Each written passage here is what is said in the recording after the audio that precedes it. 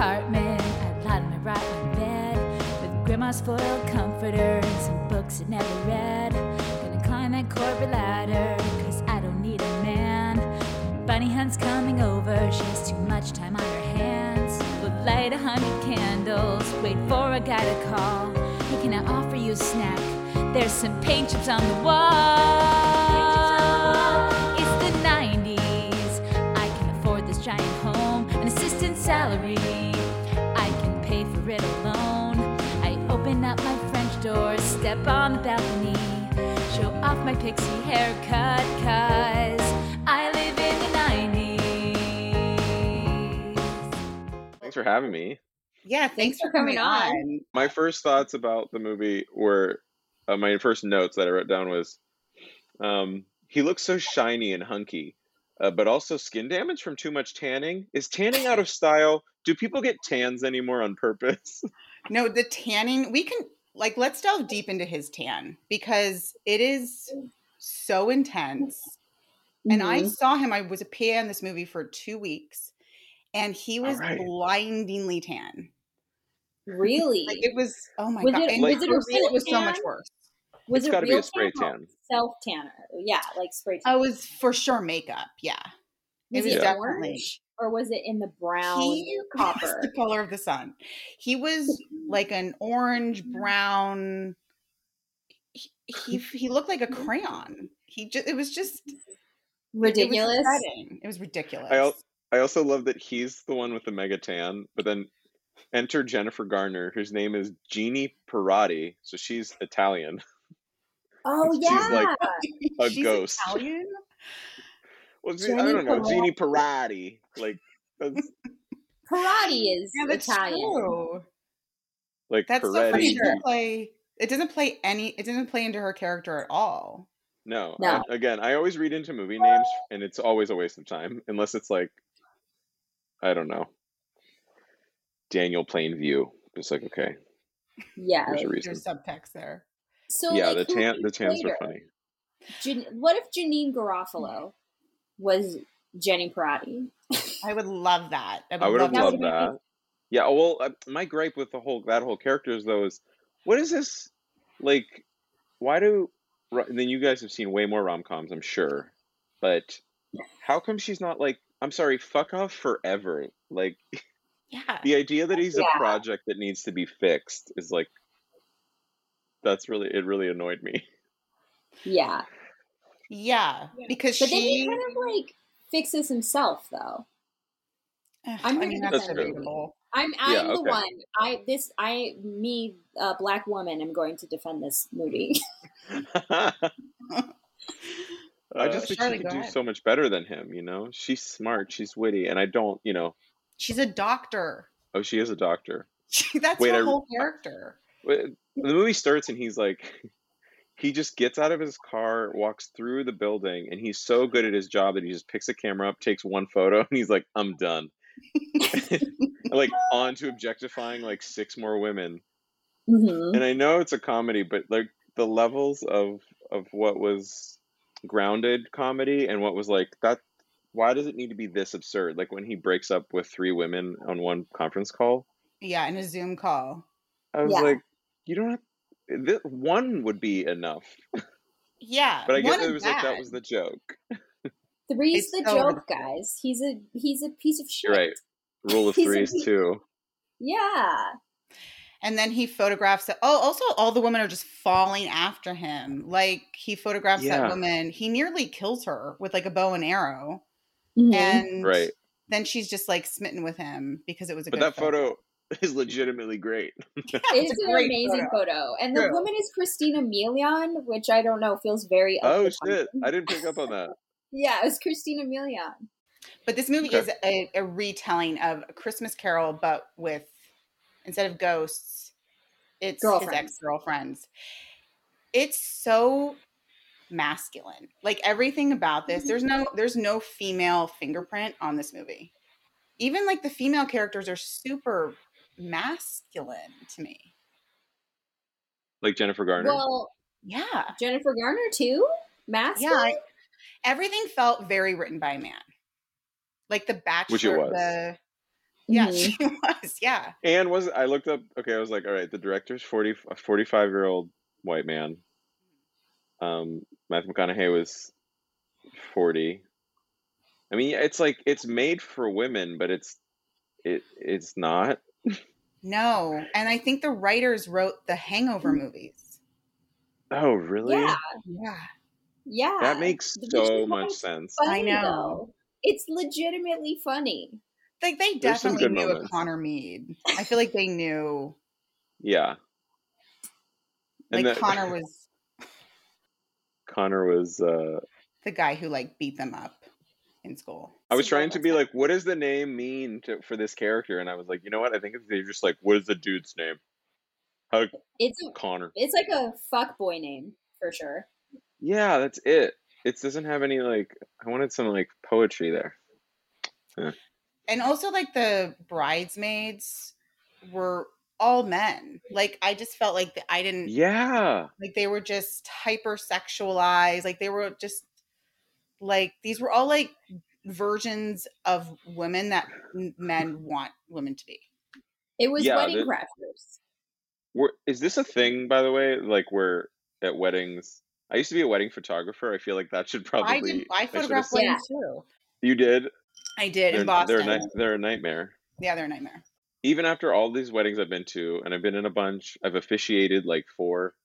Jeez. And I didn't know. Is there a thing where like bridesmaids and groomsmen are supposed to fuck each other? Is that like a?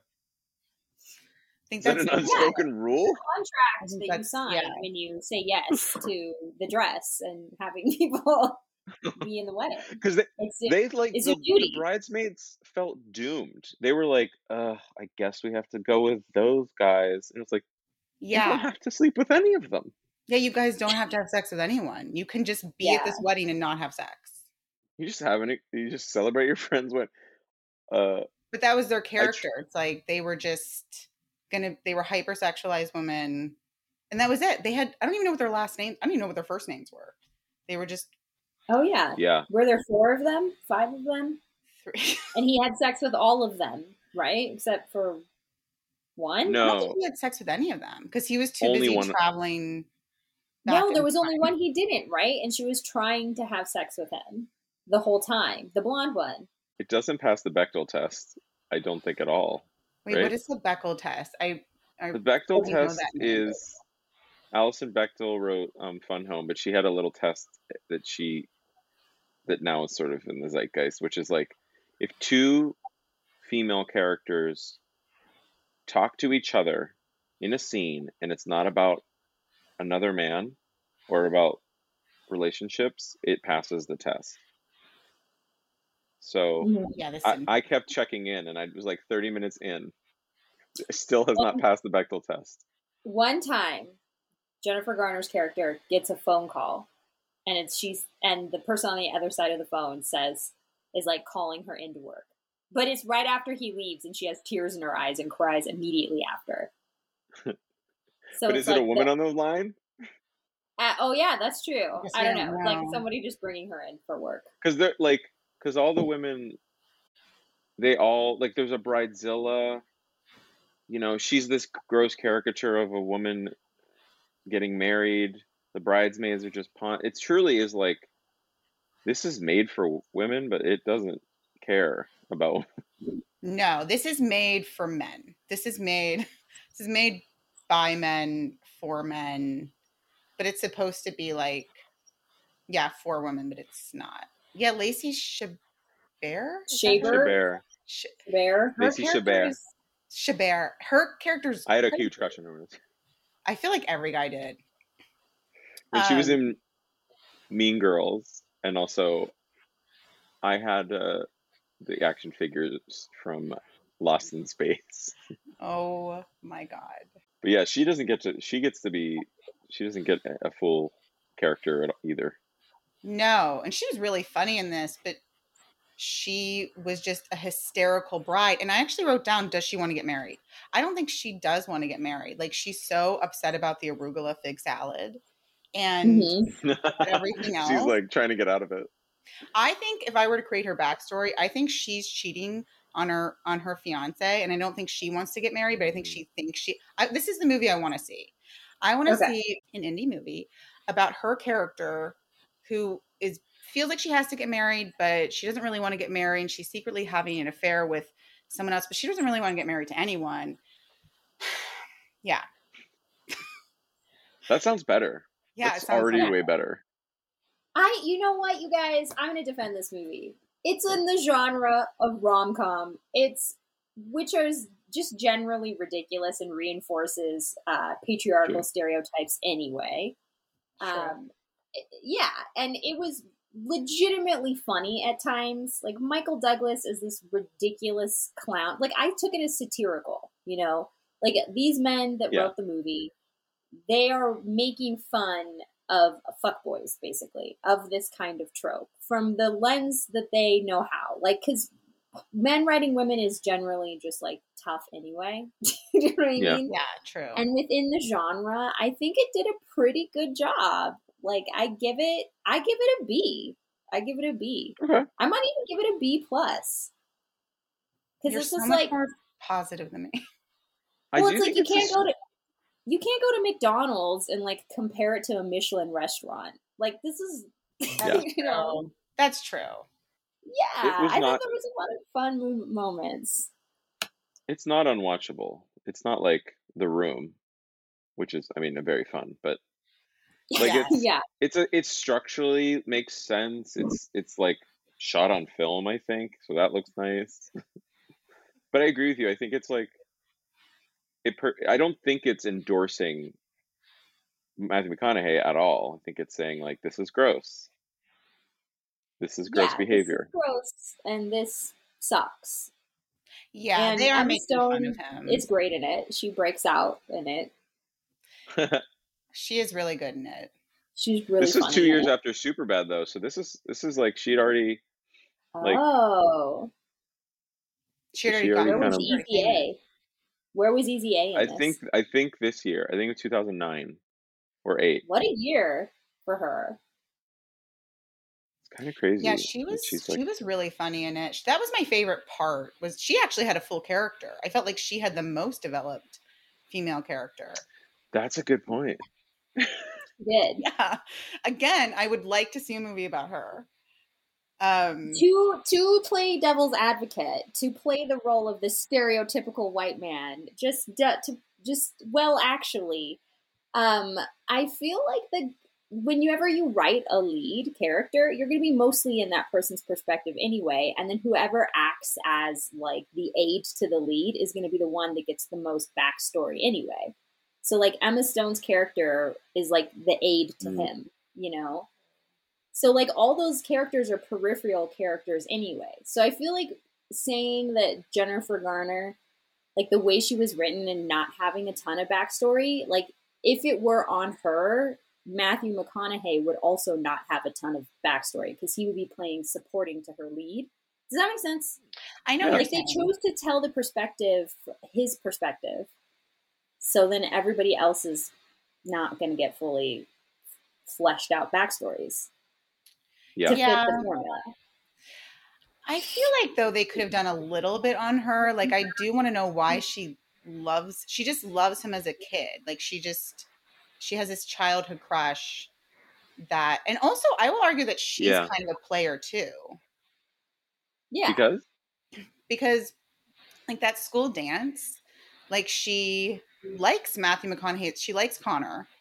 She's had a crush on him since she was little. Right. And then she goes and dances with that guy in front of him. And that's what makes him so sad and despondent. And he goes and runs, and Michael Douglas is ready to pick him up and teaches him how to be a player. Michael Douglas is like, wait, I wrote some stuff down from that scene because that's insane when Michael Douglas like he's already takes him to the bar. Oh, Michael Douglas, by the way, is fully framed on a really sleazy womanizing producer, Robert Evans. Do you know him? Mm-mm. He did like The Godfather and Rosemary's Baby, and he's like a notorious coke fiend who wrote there's a great documentary about him, but he looks exactly like him, and I was like, oh, it's Robert Evans, and he's doing this. He's not doing an impression so of him, interesting. but it was cool. It was cool to see there was like a little reason he looked the way he did and was acting like him. Ooh. I was like, Michael Douglas giving rapey advice to a middle schooler. I never had a male mentor, thank God. I was raised by my cool older cousins who were all women, thank God. Because that kind of advice, though, that messaging from that scene, that's like 100% the type of things men tell each other about like how to date. Like, oh, don't be too nice. You're going to bring a flower over. What did he say? When he says, what are you going to do? Bring a flower over to her and ask her to go to the disco? You may as well say, I'm a fag. Let's be friends. That is advice I heard from both men and women in high school and college on like me being too nice and that I needed to be meaner and essentially more predatory. So that scene was like, oh my God, all the time. Like I always had trouble dating and people would be like, I think it's just you're nice, you know? And girls don't really want that at this age. And I heard that from the age 16 till about 28. People would be like, people would theorize and be like, I wonder what's your problem? And yeah, I mean, I know I never was able to play the games, although I tried once in college. I was like texting a girl and I was like, maybe they're right. I should just be kind of a dick. And it worked. She was very into it. But then when we'd hang out, I was not that way. And she would be like, I'm bored. She would disappear. And then when I'd text, I'd be kind of rakish. It just never worked. Yeah, it doesn't go far because if you're not that, I remember I didn't date in high school and I remember my sister dated all the time and I was told to be a bitch. I was told like, oh, you should be, I forgot about that. But yeah, it was like, oh, you need to be, my sister even told me that. My sister was kind of Connor Mead, to be honest, now that I'm, Wait, this would be a better rom-com. I know. Is two teens getting bad advice from each side of the playing field. We're making really each good other, movie ideas here. Courting each other, trying, and then like everyone missing the mark because no one's being themselves. Yeah. This is not a good rom-com to you guys. For real though. For real. Like I love Charlene. I love that you're just gonna keep fighting for this. Well, I'm fighting for it. I don't think it's horrendous. I think he learns his lesson. Yeah, he learns his lesson for sure. Go ahead. Sorry. And like, I believe the brain is neuroplastic and people can change their minds and they don't have to be the same person forever. Like, yeah, he changed. He learned. I think he needs like shrooms and Sex Addiction Anonymous, though. I think that would do a better job. Yeah. Than the ghosts. Yeah, he needs therapy. He needs group therapy. He needs therapy. He also needs to stop. Every time he did not understand how the ghosts work. He would like be in the. He'd like be in the past and he'd be like, don't do it! Stop! You know that they can't hear you. Why do you continue? Yeah, he didn't get how the ghost worked at all. I didn't get how the ghosts worked. Like at one time, Emma Stone is like, let me buy you a drink. And I'm like, aren't you a ghost? Like, how are you going to go into a bar and get you a drink? That doesn't make any sense to me. The magic was actually, the magic's like, I felt like they would kind of drop it and like pick it up and drop it and be like, I didn't have a good idea of how it worked, I think. They broke their rules a few times. It was very superficially written. Like it didn't feel like it was going to go deep in anything. I honestly wonder if they made it for like teenagers more so than like. They made it for me. They made it for Black women. And Charlene. We're not in these movies at all anyway, so I might as well laugh. Unless we're best friends. I did like that they used the bed as a device. Like that was kind of fun. How about the reign of the tears of women he's wronged? That was so dark. And the condoms. The condoms. Hilarious. That was very funny. I didn't know if they were setting up whether the joke was going to be no condom fell down. Or that he was going to get crushed by condoms. I truly thought he was running from like that one was coming at him. And I was like, okay, I don't know what they're trying to say here. Then it was a lot of condoms. Yeah, it does make more sense that he didn't use condoms. That felt like a bro character. That he used so many condoms. Why didn't he have a kid? Like, a guy like that at some point had to have gotten someone pregnant. Like, there was no, when he was meeting all of the women, there was nobody that was like holding the hand of a 4-year-old or something. It seems like a missed opportunity. That's so true. Like that scene when he's genuinely a pretty great idea, which is all the women in an infinite hallway being like, I saw what he did this.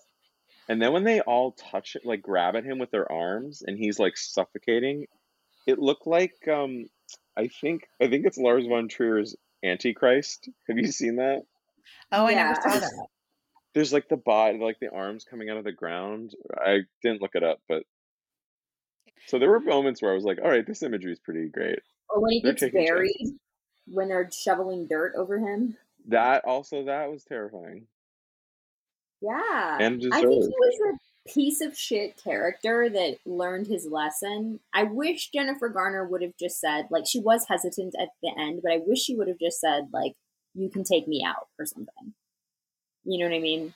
Instead of like jumping straight into the relationship. Like, let's go to dinner. Or, like, let's try this. Or even a Forgetting Sarah Marshall ending. Like, where he's alone again and he's like, I'm good as me. I don't need... yeah. Like, maybe he's like in, some anonymous sex addiction anonymous and, then she walks in and she's like, me too. I don't know. Yeah. That would have been nice to see him go back to his life. And, like, then she shows up. Yeah. Yeah, like he goes back to his apartment or whatever. And time has passed. Right. And maybe he's, like, doing things to show that he's changed and grown. And then she's like, okay, I'll go on a date with you. Yeah. Yeah. Yeah. Because he's clearly a love addict. I mean, he's a sex addict for sure, but... He is a love addict because he tries to get everybody to love him and then he just ghosts them. Right. That's the thing. Like, remember when the bridesmaids are talking about it or like how they fell in love with him? He makes people fall in love with him and then he's out. Yeah. Yeah. So he love bombs them. Yeah. He craves that attention. He's just too afraid to give it back. Did you like McConaughey as him? Like, do you feel like he pulled the role off? And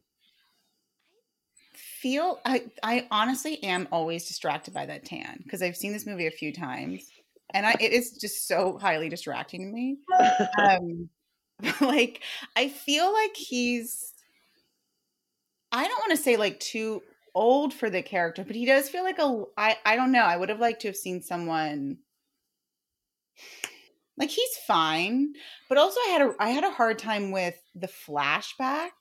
With his hair, he looks old. He looks like 20 years older in the flashback. It's so bad. The hair's horrible. I love how she roasts him too. Horrible. That was a good joke. Like, cheesy. Yeah, that was a good joke. That was a funny moment. I love that Uncle Wayne. That the scene that we were talking about where he gives him the lay down. He's like calls it the stabbing wagon. Like, this guy's just a caricature. Like, he's horrible. Yeah. He's like a Hugh Hefner-esque, like, piece of shit. That's like, what's the philosophy that he gives them? The relationships are about power or something, and whoever cares less. I wrote that down because I've also heard this too, which is from people giving me dating advice, which is like, when you're affectionate or when you do when you do nice things, that's when you're giving up the power. But I like that the movie has a criticism of that by the end. It's like, the movie's like, well, there's actually a sweet line. It's like, giving up power gives up the sense of control, and then you can actually connect. Something like that. Yeah, when he's giving is it when he's trying to win him back, or is when he's giving the toast at the end? I think it's the toast. Maybe. I think it's the toast, and he gives a genuinely good toast. Yeah. Except his first cynical toast, when he's like, marriage is an archaic, blah blah blah. I was like, oh no, I sort of think this. Is there something to be... Oh, go ahead, sorry. There's a history book I like. It's called Marriage: A History, and it throws a lot of questions into the institution of marriage because it doesn't come from a great place for most of history, and only recently is it kind of a nice thing.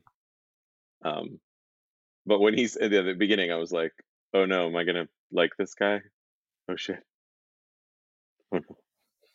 No, I know what you mean. I actually agree with that part of it too, because I feel like marriage is a little. I don't really love the idea of. I don't like a contract.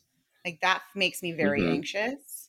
I like the idea of a partner and having somebody that you go through life with, but the contract thing makes me very anxious. And yeah, the origin of it is not good.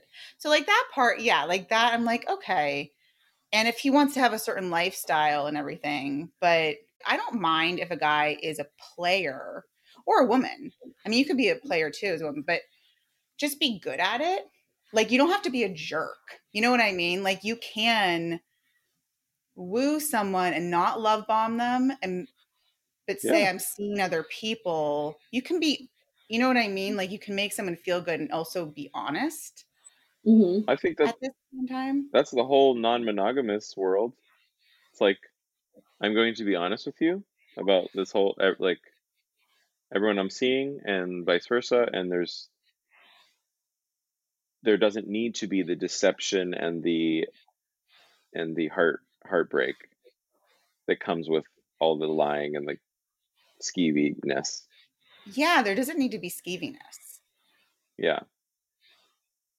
Like, I mean, I was polyamorous with my ex for 2 years, and it was like, oh, it's so sad that people cheat. It really sucks that people cheat when there's a whole community for people who have this kind of sex drive, or even the need to like pursue multiple people. It was like, also, it just seemed, I was like, the amount of work it must take to lie and cheat is shocking. It must be, I don't know how people do it. Yeah, and I think I would feel guilty and anxious all the time. Though I do wonder if some people, that's what they like about it. Like, they like the deception, or they like, it's like. Yeah. I think for sure, actually. Yeah. Because something you don't get, it, like, I used to try to think of like, why do people cheat? And I'm like, you know what it probably is? It's probably that same, like, that excitement and terror that you had when you were like sneaking around in high school and you were trying not to get caught by your parents by going over your boyfriend's house or something. Like that same thrill, except now it's your spouse and you're like, oh, this is so bad, and you probably guilt, but also adventure, which you never really have that unless you, I don't know. Yeah. And like the excitement of like meeting someone new and like starting a new relationship and like that high that happens. And it's like, oh, are you just always chasing that high? I think Connor Mead is always chasing that high. For sure. He's always chasing that high and that tan. And within one scene, he chases like 6 different the high of 6 different women. The first scene, he's like, dinner with her, I'm going to break up with her, and I'm going to do this with her. Does every man have a Matthew McConaughey impression?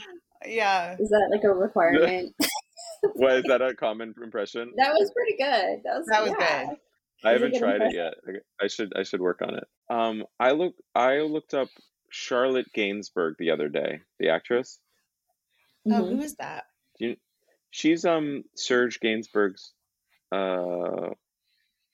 daughter, and also an actress. She was in Antichrist and that other Lars von Trier movie about sex.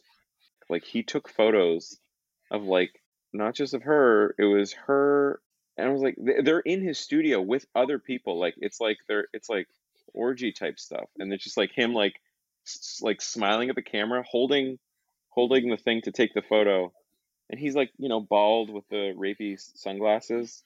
Yeah. And he's like, what is this whole thing? I hate this.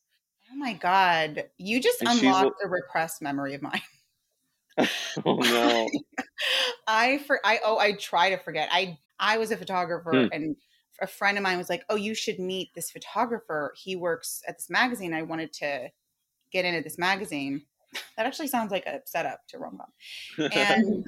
And then I met him and he was like, I think immediately afterwards, it's like that night or the next night, he asked me for like nude photos. Wow. Yeah. Oh.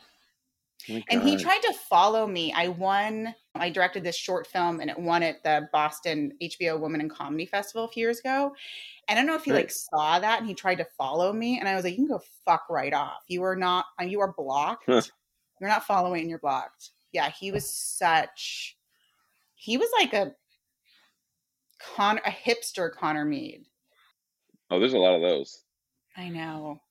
You have to be very weary of those. I mean, I went to school for photography, and I remember thinking, there's no good reason to like try to. I was like, there's no level of like artistry that's like really could justify for me getting a woman into your studio nude and it not being predatory in some way. Like, as a straight guy, like I was like, women should do this. That's great. But like every time one of my friends would be like, like, hey, check out all these photos I took. Met this girl online. She came over to my place. I was like, were you alone? That's so terrifying. Like, no, I know women. I don't feel like we're taught very well about how predatorial men are growing up. Really? How predatorial? I don't think so. I don't know. What do you think, Charlene? I don't feel like.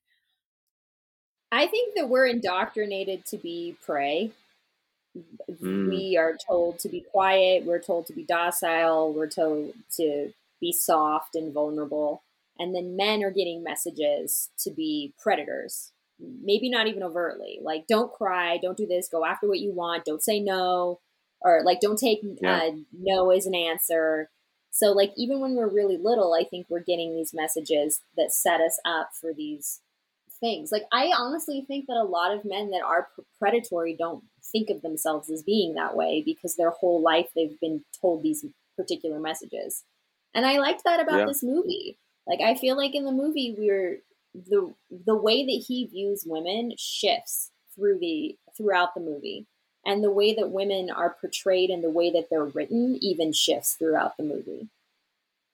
Like, where we get to see deeper. I think we're seeing almost like two different movies. Like, in the beginning, he's this Lothario piece of shit kind of guy getting these terrible messages that it sounds like, George, you got, which means that probably a lot of guys get, to all of a sudden, like, seeing the harm that he's inflicting. Like, having these thoughts actually does harm. Treating people this way is actually hurting people's feelings. Like, in trying not to be hurt himself, he's doing just reprehensible amounts of harm, and I think that we see that. And I think that honestly, the way that it's written, it was written by two men, but I think it was pretty emotionally intelligent. I think you're really winning me over. I know.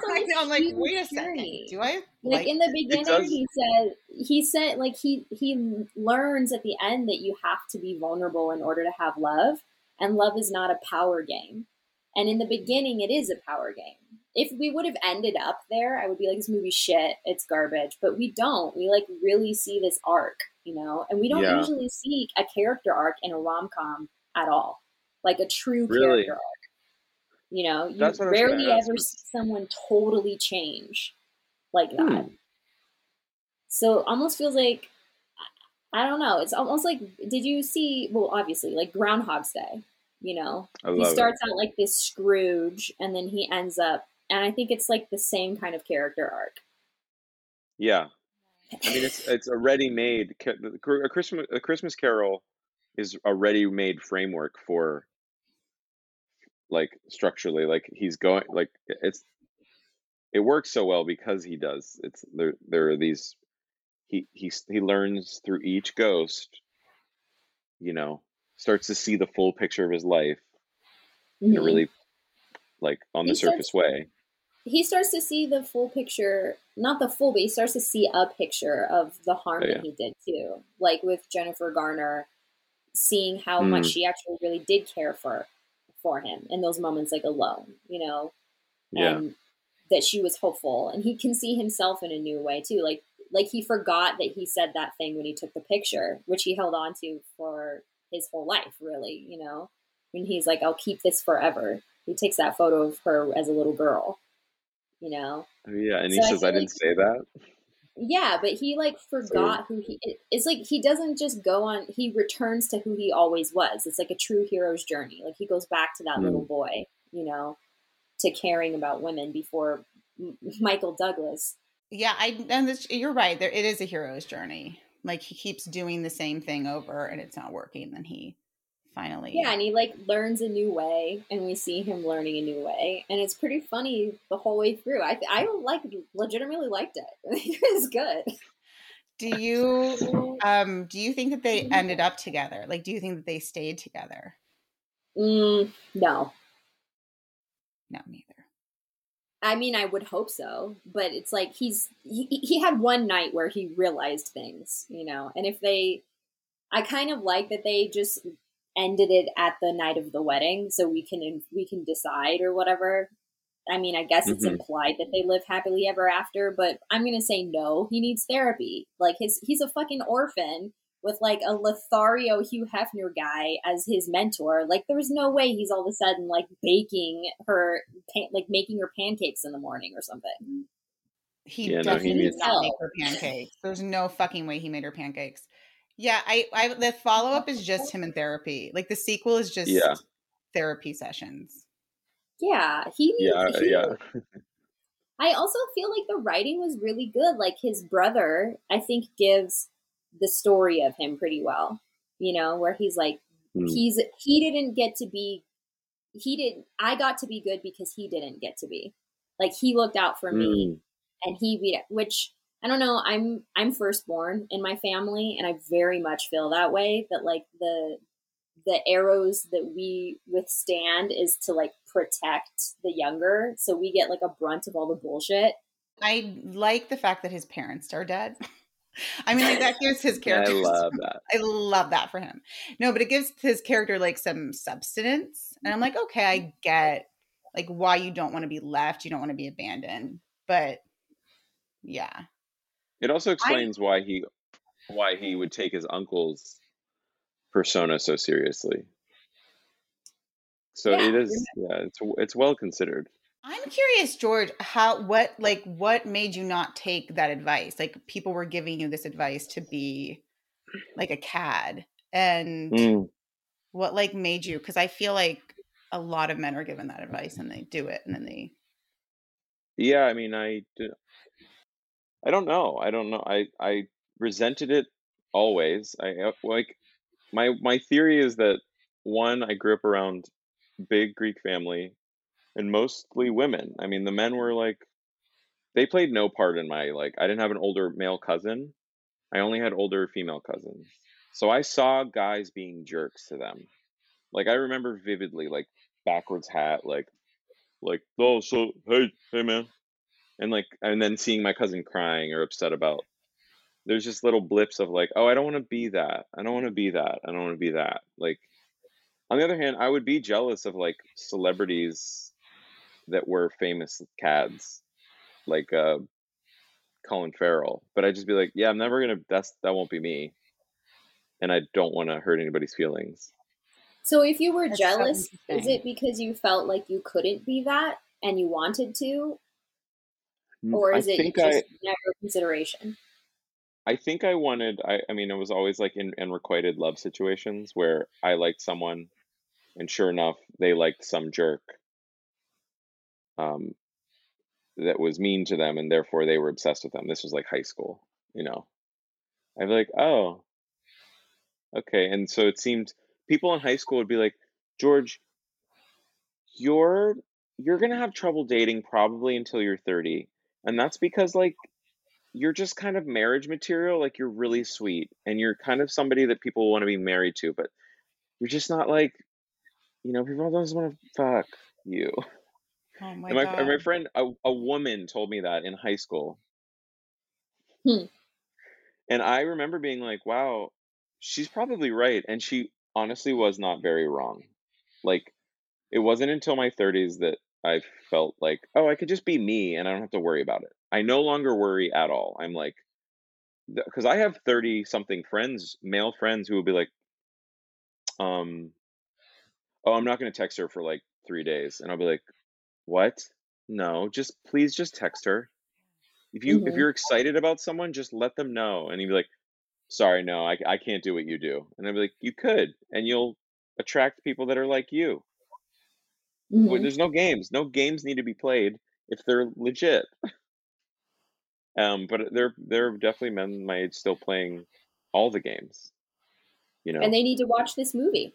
It gets pathetic at a certain point. Like when you're in your 30s and you're playing games, you're like, oh, I can't text her for 3 days. Like you're like, it's just pathetic, and it's a turn off. At that point, I feel like the game starts to change when you're in your 30s, and that's not attractive anymore. Like playing hard to get and being a jerk. It's like, we don't have time for that. Our eggs are drying up. But like psychologically, it still makes people go, like, the techniques work for making people crazy. Like if you intermittent reward, that you're literally hacking into like gambling mindset. Like if a guy love bombs a girl then pulls away for a week, I mean, that guy could probably keep her on the line for months. That's true. And vice versa. Like I've had girls do that to me. Be really attentive and then disappear, and then you're like, I'm trying to analyze and strategize. Yeah. I mean, those are trauma bonds, though. Like if you're attracting people, or if there are people that are doing that, it's like it's trauma that they're replaying out. And if you see that, like the healthier that you get, the more that you see red flags on the surface, and you're like, bye. You don't even have time for it. But when you're young, you still haven't worked through your shit yet, and you're really naive, and you can get like sucked into these things, and it feels like a drug, to be in and out of this. And it hits your brain like a drug too. But then when you start doing your own work, everybody just needs to fucking do their work and go to therapy and work through their stuff. Yeah. Then those kinds of things are like they wouldn't work anymore. Like his uncle gives him that bit about like, you're going to give her 2 compliments above the waist, and then you're going to say something cruel to her. And it's like, if someone did that to me, I would just be like, fuck you, and be out. But when I was 22, maybe not, because it's like, if McConaughey was just his character, if he was just having sex with them and not playing mind games, then that would be whatever. That would be fine. But that's not what that's not what his particular wound needs. His wound needs to be validated. And it needs to know that it can be intimate, like it's available to him, but he's just choosing not to do it. And I think that's like the cult. I mean, living in LA and looking at the way the dating scene is and the way that a lot of men operate, they are tons of them operating with this like sickness, Yeah. And they're like harming themselves. And I think that the movie shows that, like at the end of his life, he's fucking alone. Yeah. I think what's something I would want from the movie more, because I feel like that's there. It's just that McConaughey plays it so cleanly and confidently that I don't feel like there's real weakness. It's like he's just doing the suave thing the whole movie. Yeah. So I never really felt like I never felt the insecurity that does come with that type of behavior. Mm-hmm. The self-loathing. It is written too. I think he wasn't playing it, maybe. Yeah, it's as written. He's just not doing it. I do love when he first, not love, but it's so funny. He comes in immediately. He tries to like get his brother to call off the wedding. He's like, you don't really want to do this. He just showed up. His outfit, he was dressed the part too. It was such a good like metrosexual in the early aughts. Totally. Leather always jacket, scarf. Oh, I know. Always had his shirt unbuttoned. I hate that metrosexual was like a thing that we said. I was about that. People will constantly love to tell me that was because I was a straight man in high school who liked clothes, and hygiene, and color, and people would be like, "You're so metro." gross. Which was essentially like, you're gay, but you're straight. I hate that, like, at some point in the culture, we went from, like, Don Draper-esque Mad Men, you know, where men were, like, well cared for, took pride in their appearance, and, like, put effort into it, to being, like, these, where it's, like, to show that you are straight, you have to be slovenly, to look dirty. There's always been a tipping point of, like, I think dandy, metrosexual is just a modern word for the word dandy, which is like a straight guy who like likes the finer things a little too much. Basically, like, low key, they might be gay. Like, he's a dandy. You know, I like art and color and clothing. Like, what are you, gay? I mean, I've had girlfriends straight up be like, God, sometimes you're just so gay. And I'll be like, I hate that. I hate that like, just being effeminate can be a, like, sort of it's jokey, it's funny, like, sometimes you're so gay and you're like, oh, okay, so it's bad. Way to tell on themselves, though. Way to tell on themselves. It's also like, sorry, I was just gonna say, it's like very uniquely American too. I was gonna say, I feel like it's another way of saying you're un-American. You're not that classic American guy. Yeah, and also that it's the most insulting thing you can say to a man is that you're slightly feminine. Like, that's just Moving to LA I used to live in Pittsburgh and Chicago, and I would say moving here has helped me not only embrace that side of me and just be like, it is what it is, but that it's something to be, that I can celebrate and be like, this is good. I'm actually glad I don't have any of those markers of traditional masculinity. And I feel safe to, like, fully embrace that here.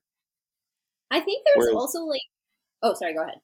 No, that's all. I was going to say, I feel like there's also, like, we get this message that there's traditional masculinity, but then there's toxic masculinity. And, like, those two things are not always overlapping, you know? Like, I would argue, not even argue, I would say that, like, we all are masculine and feminine, and, like, women that are shaming men for embracing their feminine side really have internalized so much misogyny that they're not allowing themselves to be comfortable with their own femininity, even though they, like, live in the body of a cis woman, you know? Yeah. So it's, like, more a reflection on their emotional ineptitude than it is on that man at all, you know?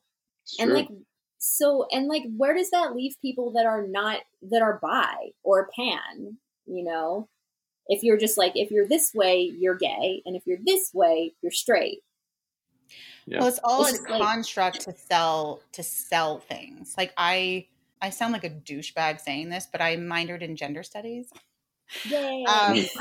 Sounds very easy. But this was a long time ago, but, like, we talked about how everything is masculine. Everything is assigned a gender, even, like, things, colors, like, everything. And it's really just to sell products, to sell people, things, places, and, like, compartmentalize. I mean, it's all, It's a bastardization, like, at least the way I see it, as being, like, indigenous as well, and seeing things, like, through this duality of the universe, like, there's a masculine, a feminine, you know, that it's like taking and commodifying something that is actually maybe innate, you know, where we all have this duality. We all have things that are more masculine or are more feminine, and it doesn't mean that it's like pink and blue and, you know, war and guns and flowers and sunshine, you know. It's like a deeper, like, to me, I see that it is being more like yang yin, like receiving or enacting, you know. I remember being like 5, I think it was like 5, and I had a tragic short haircut. It was like a bowl haircut, so I guess I looked slightly like a boy.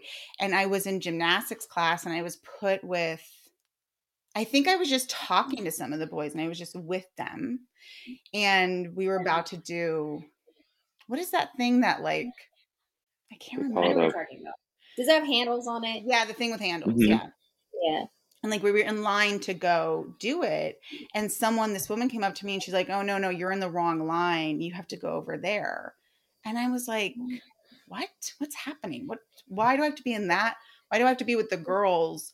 Why can't I just do whatever I want? Because your indoctrination had to happen because they had to sell you things. Like I learned it wasn't until like the 1930s or something where there was even separate boys and girls clothes.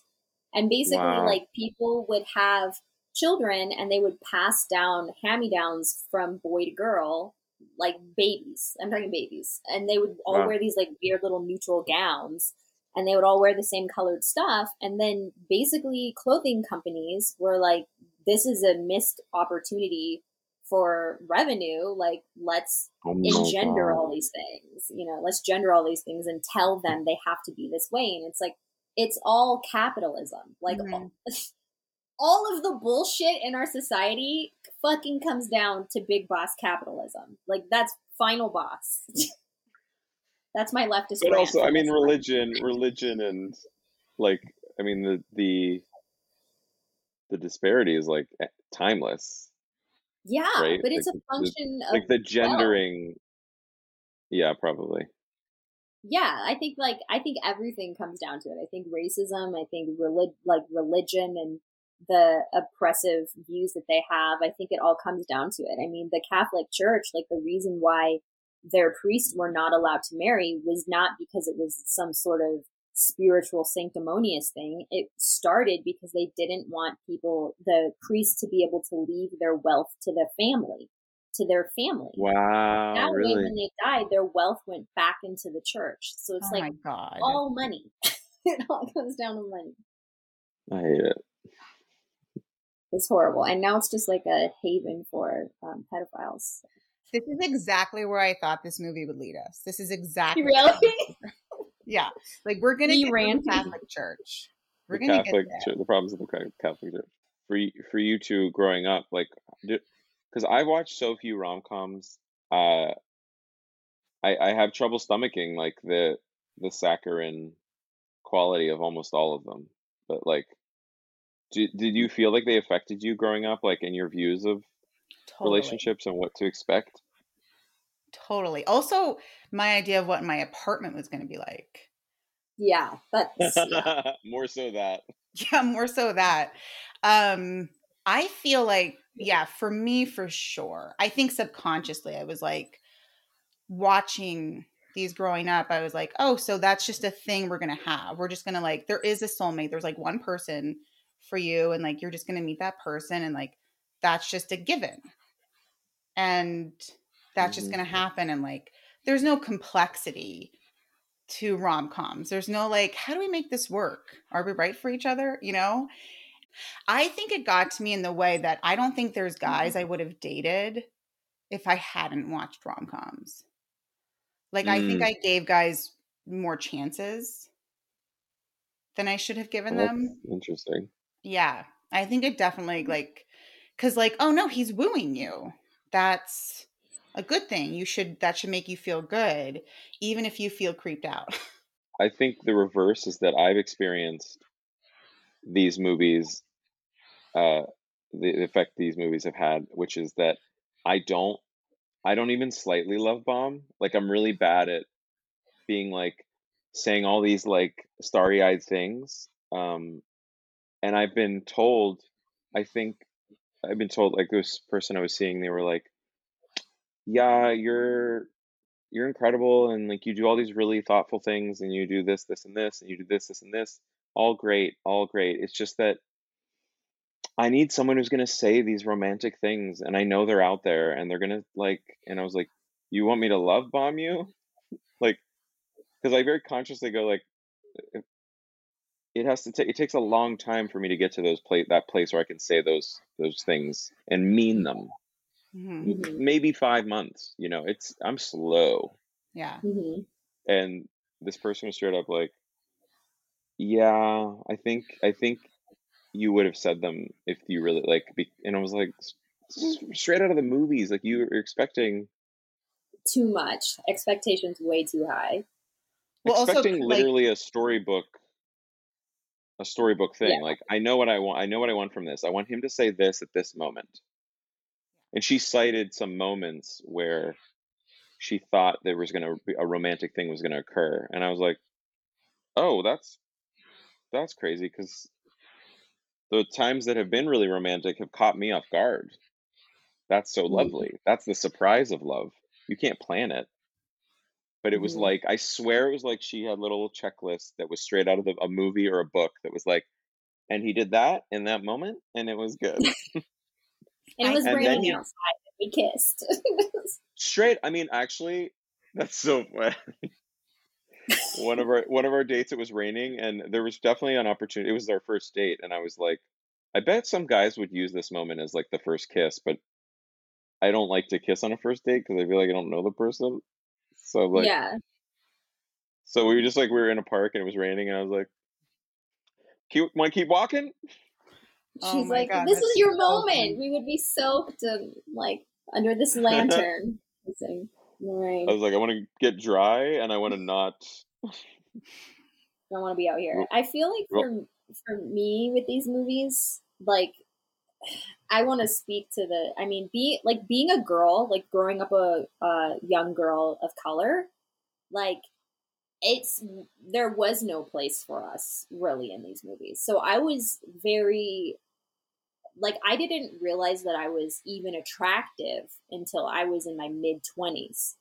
Wow. Because in these types of narratives, like, we are always just supporting. So, like, I almost had kind of the opposite, where I had no expectations or very low expectations. And then I would walk away from a situation, and then somebody would be like, you know, that person was hitting on you, right? Or, you know, they were interested. Or I would have guy friends, because I'm married and I've been married for a while. And it'd be like, I would have friends that at work or something that I thought were just guy friends, but they were interested in me and I didn't get it. And like with my husband, we were friends for 3 years before we started dating, before anything romantic was even there. So like, wow, that was later, you know? I don't know. So it's just like, I don't think I internalized it as much because my mirror neurons were not firing as much, because I wasn't watching Kerry Washington getting swept off her feet, you know? I was watching like Reese Witherspoon, and she looks nothing like me, and it has a completely different experience than mine. So all of this was just like bonkers, like Cirque du Soleil type shit in my mind. It was like, this was obviously not real, you know? That's such so a great. interesting. That's such a great lens, like to just like dodge that whole thing. Yeah, I mean, I think it goes to show like the power of representation too. You know, like how important it is. In some ways, it like saved me from a lot of this bad messaging, that there was so little representation because I wasn't getting these same sorts of messages. You know. I feel like there was a critique of Crazy Rich Asians that kind of touched on this, which was that they were kind of saying like, look, this movie's bad. It's a bad message. It's stupid. It's saccharine, and it's confused in what it wants to say. But it was an Asian writer, and he said, we deserve our shitty movies too, by the way. We deserve our movies with bad messaging and complicated ethics. Like, and I was like, that is the best review of this movie, because I didn't like it, and I was like, yeah. Okay, I have a question for both of you. What would be like? Who would be your ghosts? Your 3 ghosts. Oh, that's really good. My mind immediately went to that my Achilles heel is not with relationships, it's with self-esteem. So my ghosts would be like, here's you as a child doing pretty well. Here's you. Here's you in the today. Did you not notice? You just did a show where you actually got laughs, and then here's you in the future. And you're like, I don't actually know how it would scan, but that would be a really cute like children's book. Oh yeah, that'd be so cute. The Ghost of Self-Esteem Past. The Ghost of Self-Esteem Past. Yeah, like an animated short or something. That would be nice for kids and for grown-ups. Yeah, that would be. Yeah.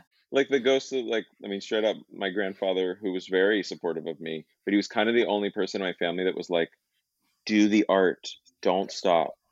But then he died too young, so he would be the first ghost. He'd be the first ghost, and an actual ghost.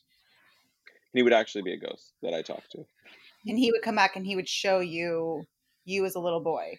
Yeah, right. I don't know how that's the structure. I think so. I think there's a ghost, and then they bring you back to a time. Yeah.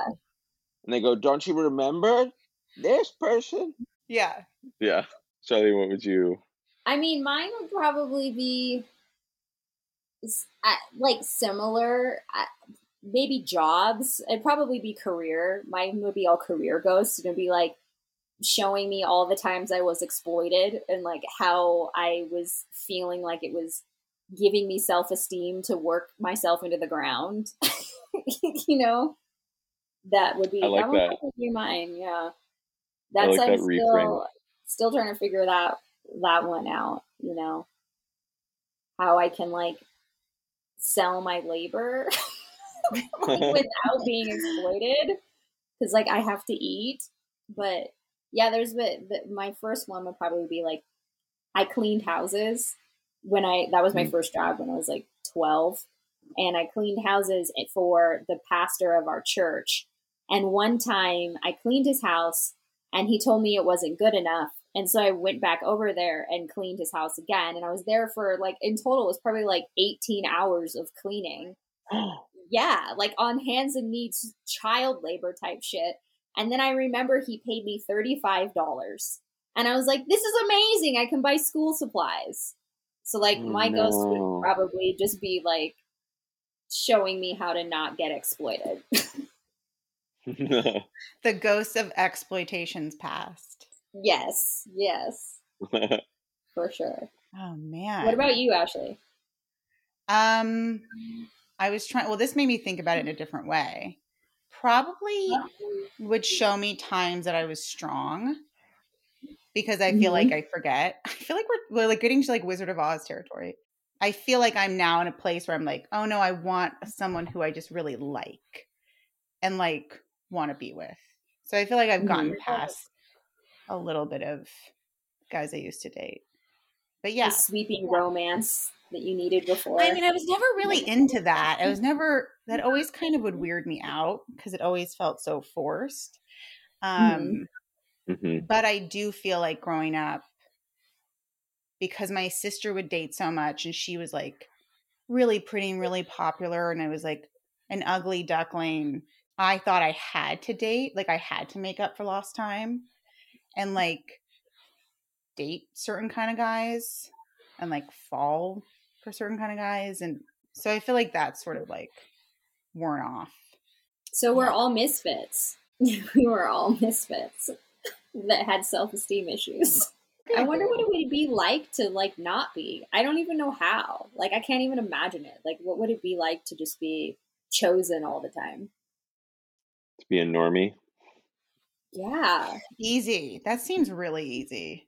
You probably wouldn't be making art, that's for sure. No. You would be stealing art. There's a great essay from Alain de Botton, I think is his name. And it's called The Problems of the Very Beautiful. And the essay is like a little checklist he analyzes kind of why we shouldn't envy the Emily Ratajkowska or whatever her name is, Ratajkowski. Like they don't have to develop a personality because everybody brings theirs to them. They don't have to develop a sense of humor because everyone's trying to impress them. And it goes through like, it's like you should actually maybe even slightly pity them for the lack of development like that most of us have to go through because of rejection and being marginalized for any host of reasons or all of them. Yeah, I would imagine it's like they really does empty. Build character. Yeah. George, for sure. Did you have you ever had a rom-com haircut? I mean, I was looking at my hair. I was like, it's quite curly, but it was almost his hair shape, except that he has his gelled up. So McConaughey had his like gelled, and it was kind of backwards, which is what my hair is curly, so it's sort of at the moment in the same shape as his. It is. Yeah, it is. Yeah. It is in a similar shape. Yeah. So you currently have a rom-com haircut. I currently have a rom-com haircut, which I used to have big curly hair, and I cut because a girl I was dating was like, it's just so goofy and like effeminate. No. And so I cut it, and she loved my shorter hair. And then everybody I dated since then has been like, oh my God, never grow your hair out again. Like you look so much more handsome with this rom-com haircut. Oh, it could be. I don't like that she said effeminate and goofy, but maybe your bone structure, because you have like very high cheekbones, so like maybe it looks better. Thank you. You're showing off your jaw and your cheekbones. Do you have a favorite movie that's about love and relationships that you actually like? I was trying to think of that. Like just because what were movies that were looser romantic comedies? Mm-hmm. Or drama, like it could be, I guess, a drama. Like the first one that comes to mind that I think of as a love movie is Her. Oh yeah, that's the Joaquin Phoenix movie. I haven't watched it in so long, so I don't remember exactly why it took me. I think I felt. Oh, you know what I love about that movie is that I don't think it's about a robot. I don't think it's like oh my God, one day people are going to fall in love with robots. I think it's more about two people, the way that two people in love can outgrow each other and how rapidly one person can be in a growth period and the other person can be like, I refuse to learn or grow, and kind of be stuck. Because what's her name evolves too fast for him and she leaves him. Oh, right. Remember, she like evolves and she's actually seeing like over 500 different people at one time. Oh my God, that's right. And then she leaves she leaves like the universe altogether with them. She's like, we're going to a higher plane of whatever. And he's so devastated, but it's like they outgrew each other. It just seemed like this really honest way of looking at what I thought was a movie about his divorce, probably. Yeah. For sure. I have to rewatch that. I've been meaning to rewatch that. And then I'll watch the trailer and I'm like, do I want to rewatch this? And then I can't get in the mood. But I do want to. I also think Joaquin Phoenix is such a sweet, soft performance from him. I never saw him like that. And I was like, wow. Yeah, it is soft. I see that he's like an incredible. It was when I decided he was really fantastic. Yeah, he is. He's an incredible actor. But yeah, that was it also was because it was slightly a comedy. It was nice to see him as like an ordinary guy. Yeah. Like not someone with, severe alcoholism or drug addiction or, some mental weird illness. Yeah. Or Johnny Cash. All of the above. Yeah. Yeah, that was just Johnny Cash I was talking about. And he played him. I'm trying to think of. Wait, I have a list of my favorite movies of all time on my phone, and I bet. Oh wow, I like that you keep that just in your back pocket, swimming in your ass. I do. Okay, so my list is every movie and show that I'm deeply fond of or has enhanced my sense of myself. Leaving out intellectually pleasing but emotionally dead films. That's super specific. Very.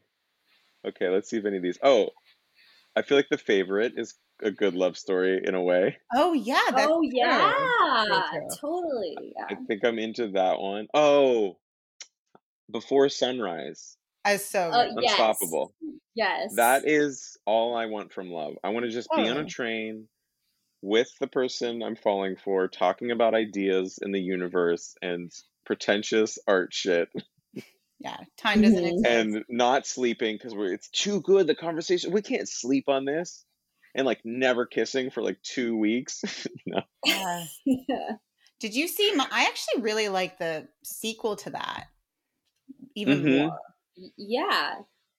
I did like the sequel, and both sequels. I'm waiting to watch the one where they're older.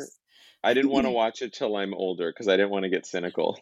That's incredible restraint. Wow. It's I so watched it good. as soon as it came out in the theater. I was like, I'm going to get my ticket. Oh shit! I'll probably watch it before then. Although, yeah, I'm not far off now. But they played all three at the Aero Theater at the American Cinematheque, and they played all three in a row. And I can't really sit through 3 movies, but I was also like, actually, I'm gonna leave because I don't want to ruin that. I love that you're like out, but your brain's like, let me make this romantic story to justify why I'm walking out right now. Yeah. Really, because I need to save this for when I'm more Actually, mature. I don't. I like the ending of the second one because she's just singing Nina Simone and he's just standing there and he's like, oh shit. Mm-hmm. Like, I have to change my whole life. We somehow always end up on these movies. We do. That's mentioned a lot. Before Sunrise, really? A lot. Oh, I was falling for this girl a few years ago, and I just gone to see that movie, and we were talking about, she lived in Phoenix, and I was like, I gotta go like tell her how I feel, and and then I saw Before Sunrise, and that was the kind of conversations we would have. And the first time we ever met, we stayed up till 5 a.m. talking, but it was at a party, but no one else was awake. It was like just us. And I found this movie, like I only saw it like 5 years ago, and I was like, oh my God, I have to drive to Phoenix. I have to tell her I love her. Like, I have to do this thing. And Did you drive to Phoenix? I told her, I was like, I'm coming to Phoenix. She was like, oh my God, great. Yeah, like I get off work at this time. And I'm like, driving to Phoenix. I have my phone. I buy the movie so that I can watch the movie again on my while you're driving. Yeah, well, I wanted to just hear it. I just wanted to like, yeah. I wasn't like watching the movie. Okay. But you get into a 3-car pileup. I do that sometimes, actually. I like to listen. If I've seen a movie a bunch, I'll just have it play the movie like nearby. But so the whole drive there, I'm like filling my brain with romance.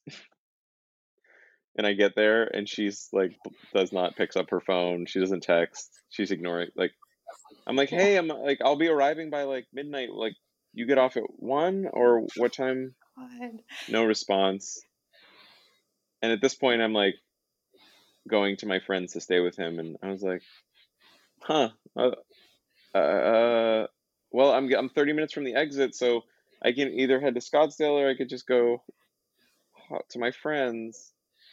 And I get to my friends and I pull over and I go on Instagram and I'm like, and I look at her page.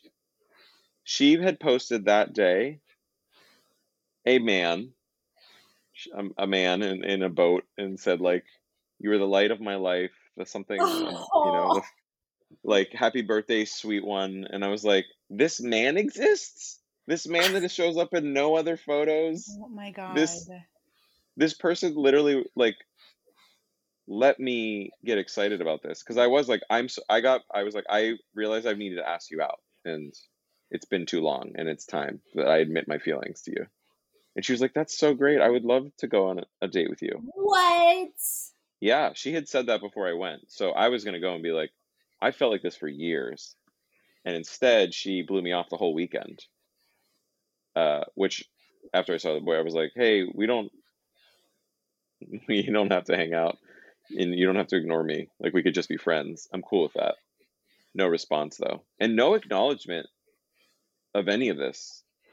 Whoa. Wait so strange.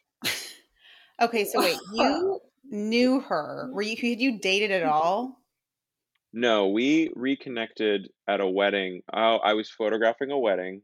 Oh, wow. This is a movie. This is a movie. I'm like, want to see this. Okay, so I was...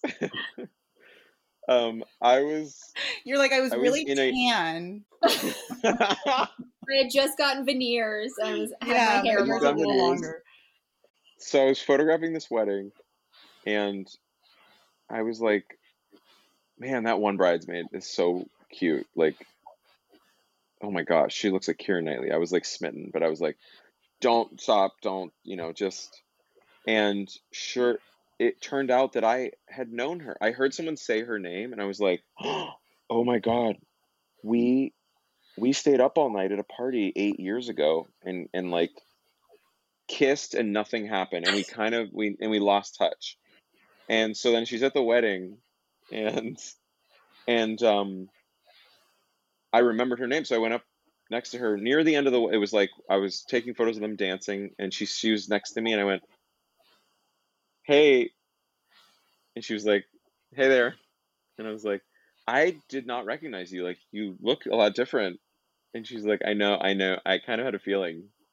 And then we ended up talking like the whole night. Once I was able to like not, and then the bride came up to me and she was like, "Oh my God, do you have a crush on her?" And I was like, "I don't, yeah, I think I do. I don't know what to do." And then her sister came up to me and she's like, "Do you know her? Because I'm gonna be fucking clocking you, dude. Like, I don't like you." And she was like really protective, and this whole stream of like situations was happening.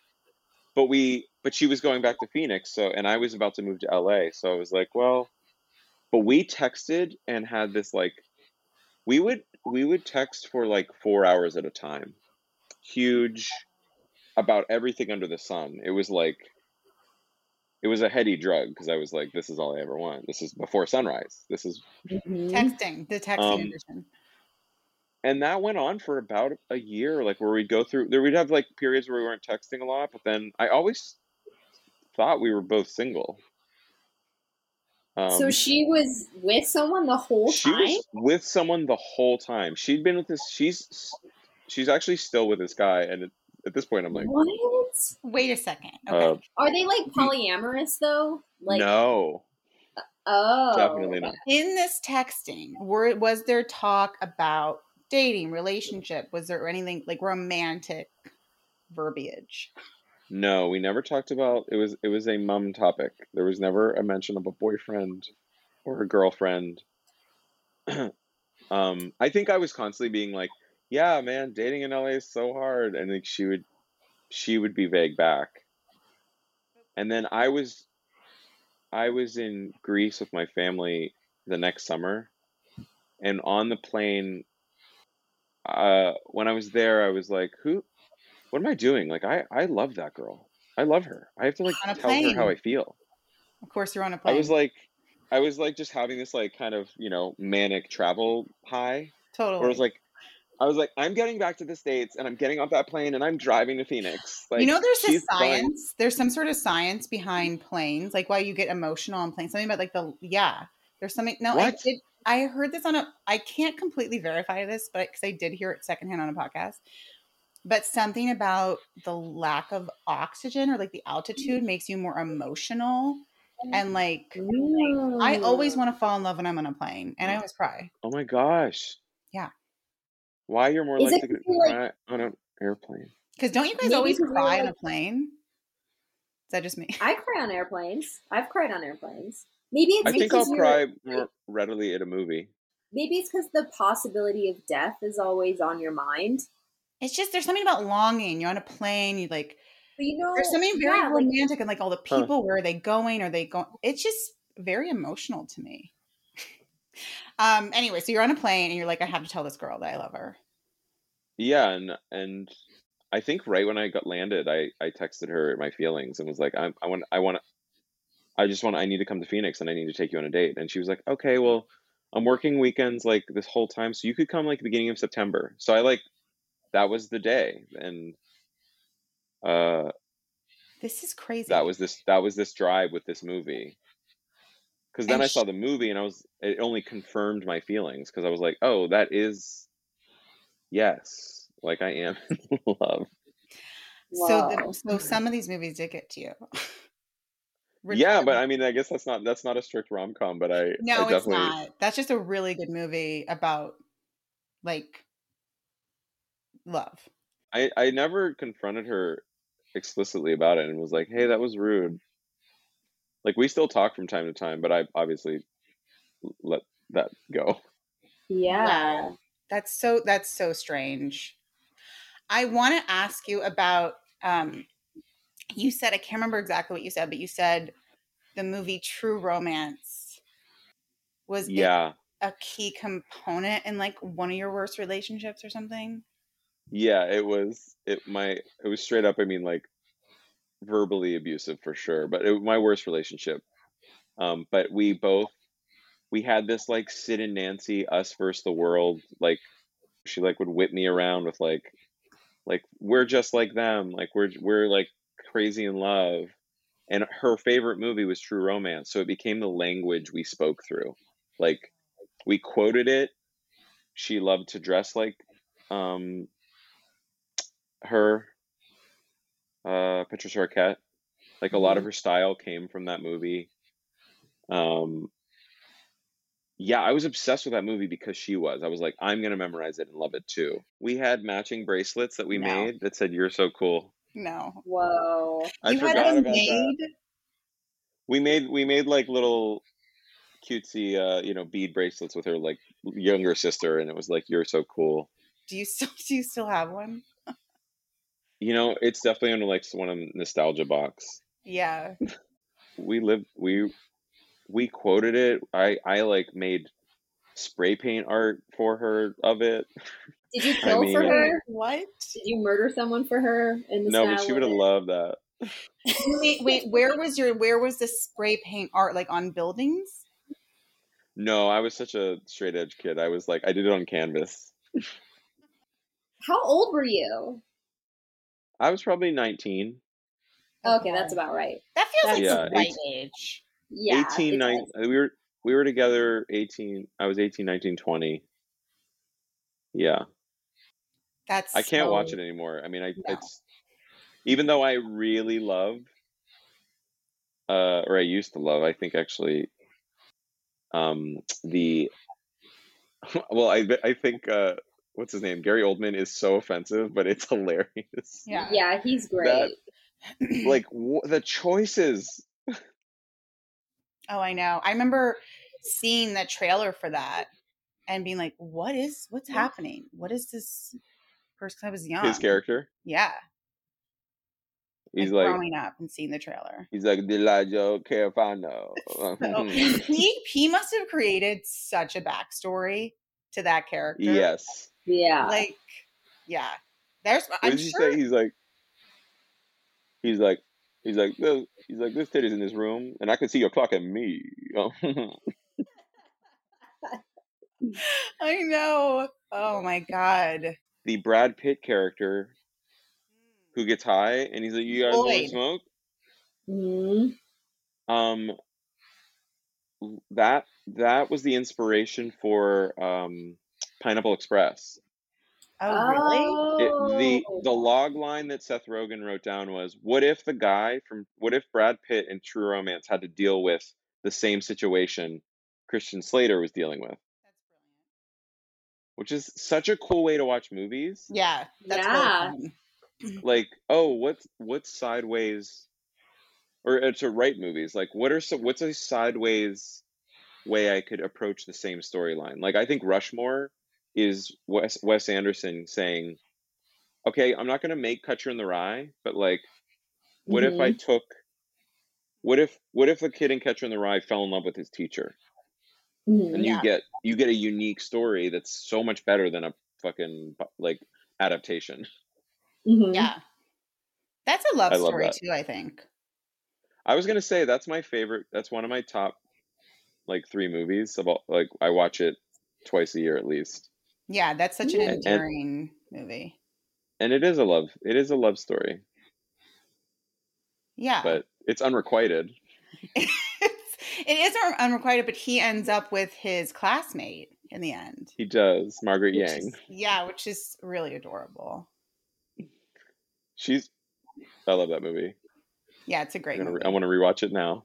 That would have maybe been the way movies have affected me is validating unrequited, the unrequited lover. Like I just like had that narrative in my head, like, oh, like I am in love, even if it's not reciprocated. Like where I would pursue a girl for a year in my mind without telling her I liked her.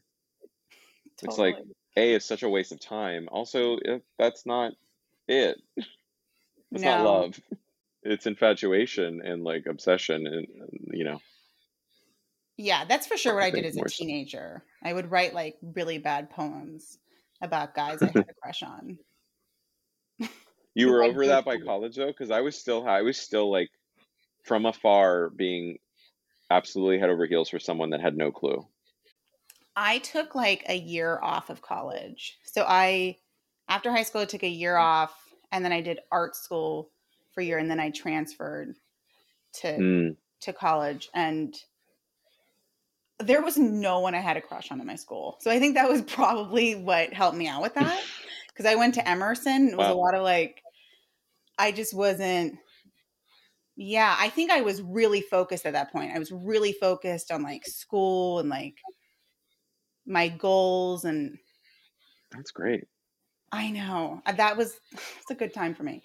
But yeah, so there was, and I would actually like go out of my way to date people that weren't even in Boston, mostly because there wasn't a lot of bro-y guys in Boston, but I would, I tend to date guys in New York, and it was great because it was long distance. So we would talk a lot and we like get to know each other really well.